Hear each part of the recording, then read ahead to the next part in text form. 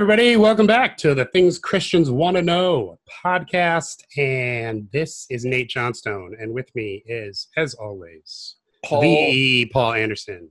Anderson. Yes, you said it. The Paul Anderson. Sort of like the Ohio State University.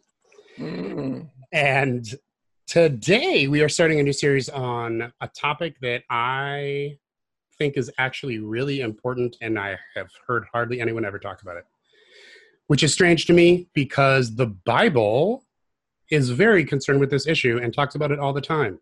Don't you think, Paul? I know so. You know so because you've studied it a lot more than I have. So what are we talking about, Paul? We are talking about thinking generationally as opposed to thinking nuclear, like the nuclear family or the generational family. As a matter of fact, I just sent one of my articles about this to my fellow grandparents. We've got 6 kids, and so we've got grandparents on the other side of the marriage, and I wanted them to at least consider thinking as I think, and as I've told my kids how I think. And that is, I don't think nuclear. No. I think of the prayer that one man prayed, God bless me, my wife, my kid, his wife, us 4, no more. That's nuclear family. Yeah. So we want to think as the Bible teaches us to think, at least 4 generations out. So I tell my kids, I want you, when I pass the baton to you, I want you to run a better race than I ran, whatever that means.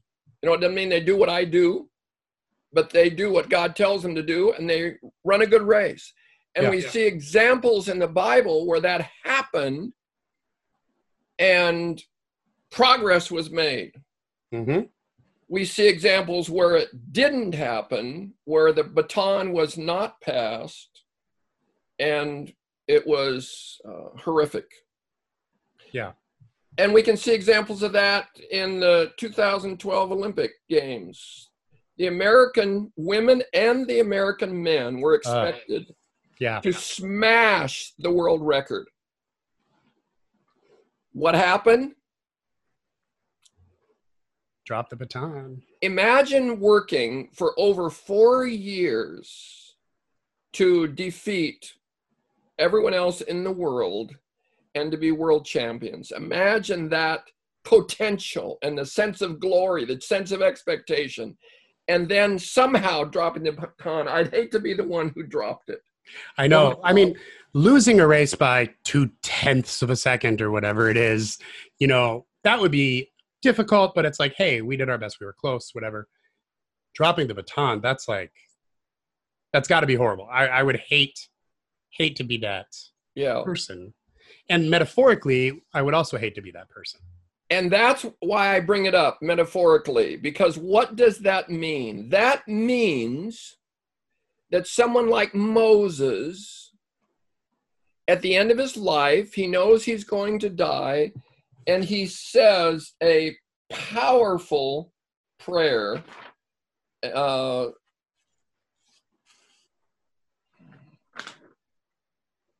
I promise I will find it. And so bringing up the Joshua Moses example, so you're not just talking about biologically thinking generationally, you're talking about spiritually as well. Good point. Yes. We have... Because those are 2 very different things, but I think both are biblical. Both count. Paul had a son, Timothy. Right. And he in many ways passed the baton to him for his work at Ephesus. He said, here, go for it. And Elijah was like a father to Elisha. In fact, when he was carried away, Elisha said, my father, as he dropped his mantle, and Elisha picked it up. So he became a father to him in his mentoring. Moses mentored Joshua. And while Joshua was on the battlefield with the Amalekites, you know what Moses was doing? He was standing up high in the mountain with his hands stretched out, with people holding his hands up, and interceding for his son in the faith. And so that's what I'm speaking of. I'm speaking of a passing of the baton so that my children go farther than I do. They carry the message on, and it accelerates each successive generation. Is there any biblical precedent for this? All throughout the Bible. It says in Psalm 112, blessed is he who fears the Lord. His children will be strong in the land. And so I want my children, his children will be mighty in the land. The generation of the upright will be blessed. So what is mighty to the fourth power? Very mighty. Very mighty. Maybe very, very, very, very mighty. Maybe stopping cancer cold like we pray to do and have not yet seen. Yep.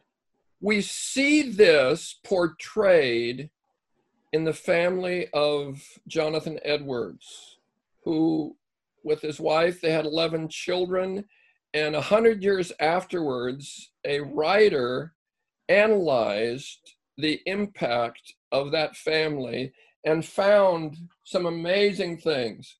An educator traced their descendants 150 years out. Their legacy included a U.S. vice president, 3 senators, 3 governors, 3 mayors, 13 college presidents, 30 judges, 65 professors, 80 public office holders, 100 lawyers, and 100 missionaries in that one family. Wow. So that's the example to the max. We saw it in some way, and still do, in the Billy Graham family, the strength of a leader who successfully passed the baton.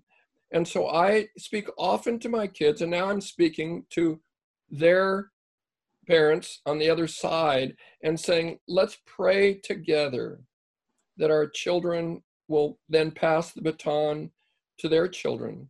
I tell my kids, I pray for their grandchildren who don't yet exist. Yeah. Because I want to see us think generationally, and in doing so, see that baton passed effectively. I love all this, and I'm excited that we're talking about it. This is not my story. This is not how I grew up. My parents were both first-generation Christians. Mm-hmm. And so for us, the challenge and desire for a while now has been to start that. Yes. I'm not inheriting the legacy that, for example, you did, or the legacy that my wife Sarah has and your wife Karen has. You know, they have, I mean, my wife's background involves so many pastors that it's not even funny. I mean, I don't know if Lutheranism in America would exist if you erased all of my wife's relatives. And got a birthday today, by the way. Yes. Grandparent Phil. Phil Ludio, the Right and Reverend, many-year missionary, war veteran, war wounded Phil Ludio is 96? 6 today. Not too shabby, Phil. Way to go, man. Talk about generational thinking. And so for me, Paul, this whole topic was introduced to me not by teaching. I heard you teach on it later. But it was introduced to me by example, by Phil and Margaret. Mm-hmm. And you were very much a part of that. And so watching this play out, this was, 22 years ago when I sort of started getting involved with your family through my soon-to-be wife at the time. I was at their 50th wedding anniversary. You probably remember me being there, right? No. I'm sure you do not. That was my first time meeting most of the relatives. And I had never seen anything like that. So it's their 50th wedding anniversary, and Sarah's like, "You want to come?" And I'm like, weirdest thing I've ever heard of, but sure. I mean, like, I had no grid for that being a thing that anyone would do. Yeah. And they had this huge church service for their 50th wedding anniversary, and just the family up there, the family picture, it was immense. Mm-hmm. And they're all incredible people. And I looked at that, and it was It was one of the strangest and most beautiful things I had ever seen. And it really struck me. It really impacted me. And I will confess, it really intimidated me as well, because I felt very inadequate. And that's good that you say that, because this subject could intimidate some people, because they may be saying, well, my family wasn't like that. My family isn't like that. And I had a young man whom I was very close to and still am, who said to me, Paul, I did not have what you had. What about me? Yeah. And I said, then you start it. Exactly. You raise your kids to be godly. And he is doing exactly that. And I've reminded him of that conversation. He has 4 children, and he has done beautifully and remarkably well in raising them. And he will pass the baton effectively. And he will go out knowing that he ran a good race. Yeah. And that's exactly right. And so my parents decided they were going to be that. Yes. They were going to start the dynasty, so to speak. And I hope to continue it. I hope to be like you. Like if Phil and Margaret are sort of the patriarchs, not to discount your parents, I just didn't know them personally. I know Pastor Philip was a wonderful man, based on what you've said. But I've seen Phil and Margaret, as the patriarchs, but you coming up as the next generation then, as a son-in-law, but a next generation, the way you honored them, you made sure all the kids honored them and all the grandkids honored them, told their stories, all that kind of stuff, deferred to their ideas and wisdom. And that's something I had never seen. There was no opportunity for those things to happen in my family. I mean, coming back from visiting my grandparents was a debriefing and a deprogramming of, you boys remember these are all the words we don't say, right? Right. Okay, you boys remember that most of the stories Grandpa told are made up. We call them tall tales. Really? No, I didn't know that. Okay, yeah. So, when we see people of other races, we don't talk badly about them, right? Oh, yes, I do know that. You told me that. Okay, good to remember. That those were coming back from my grandparents. Okay. It wasn't, and I'm not trying to dishonor them. All of my grandparents, as a matter of fact, came to the Lord before the end. Which I attribute to an extreme amount of grace and an extreme amount of prayer. Yes.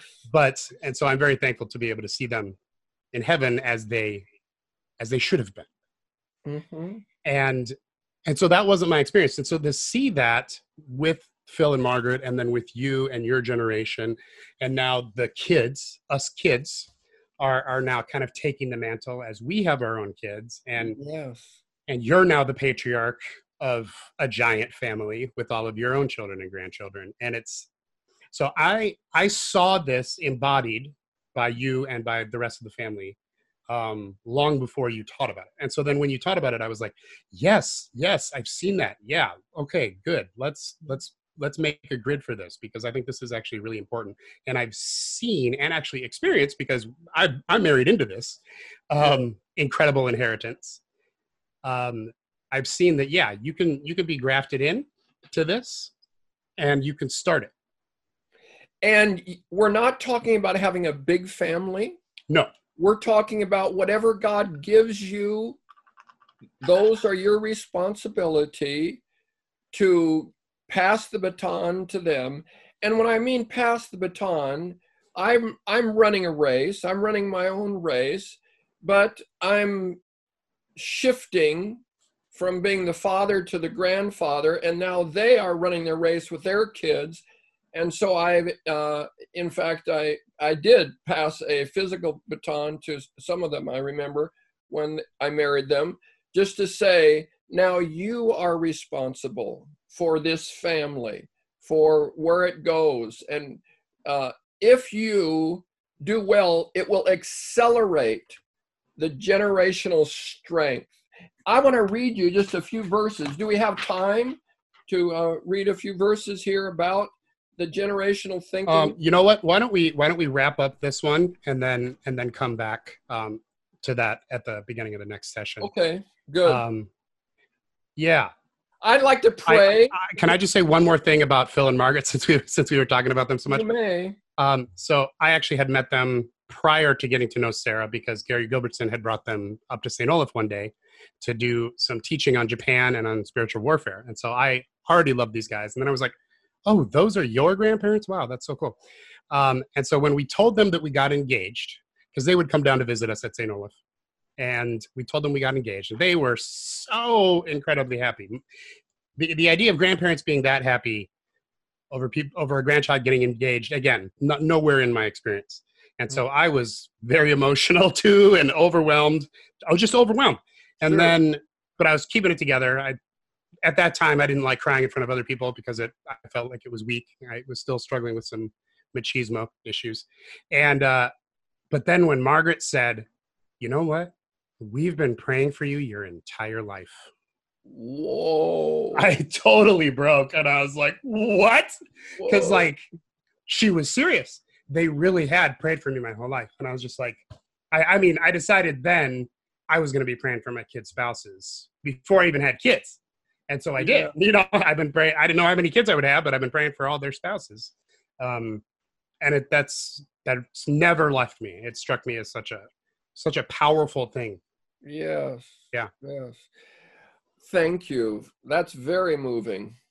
Father, I thank you for those who are listening to this and who may be thinking for the first time the truths that the scripture teaches on generational family and generational thinking, that it's not just about the nuclear family, but it goes on from generation to generation. I pray that, especially if any who are discouraged or feel intimidated or feel in any way condemned because they're not there, I pray that you give them hope for their future and their ability to both run a good race and whatever it means in their situation to pass the baton. Maybe spiritual children instead of physical, as we see in Paul, for instance, with Timothy. Give them hope that they can think generationally and that they can run a good race and pass the baton well. In Jesus' name, amen. Amen. We'll keep going on this topic next week. Thanks, Paul. That is it for this episode of Things Christians Want to Know. If you have any questions or comments, please send them to questions@tcwkcast.com. We publish every Thursday, so tell your friends and please rate us on iTunes. That's really helpful for us. Additional information, including links to Nate's blog, Paul's blog, etc., can be found on tcwkcast.com. God bless.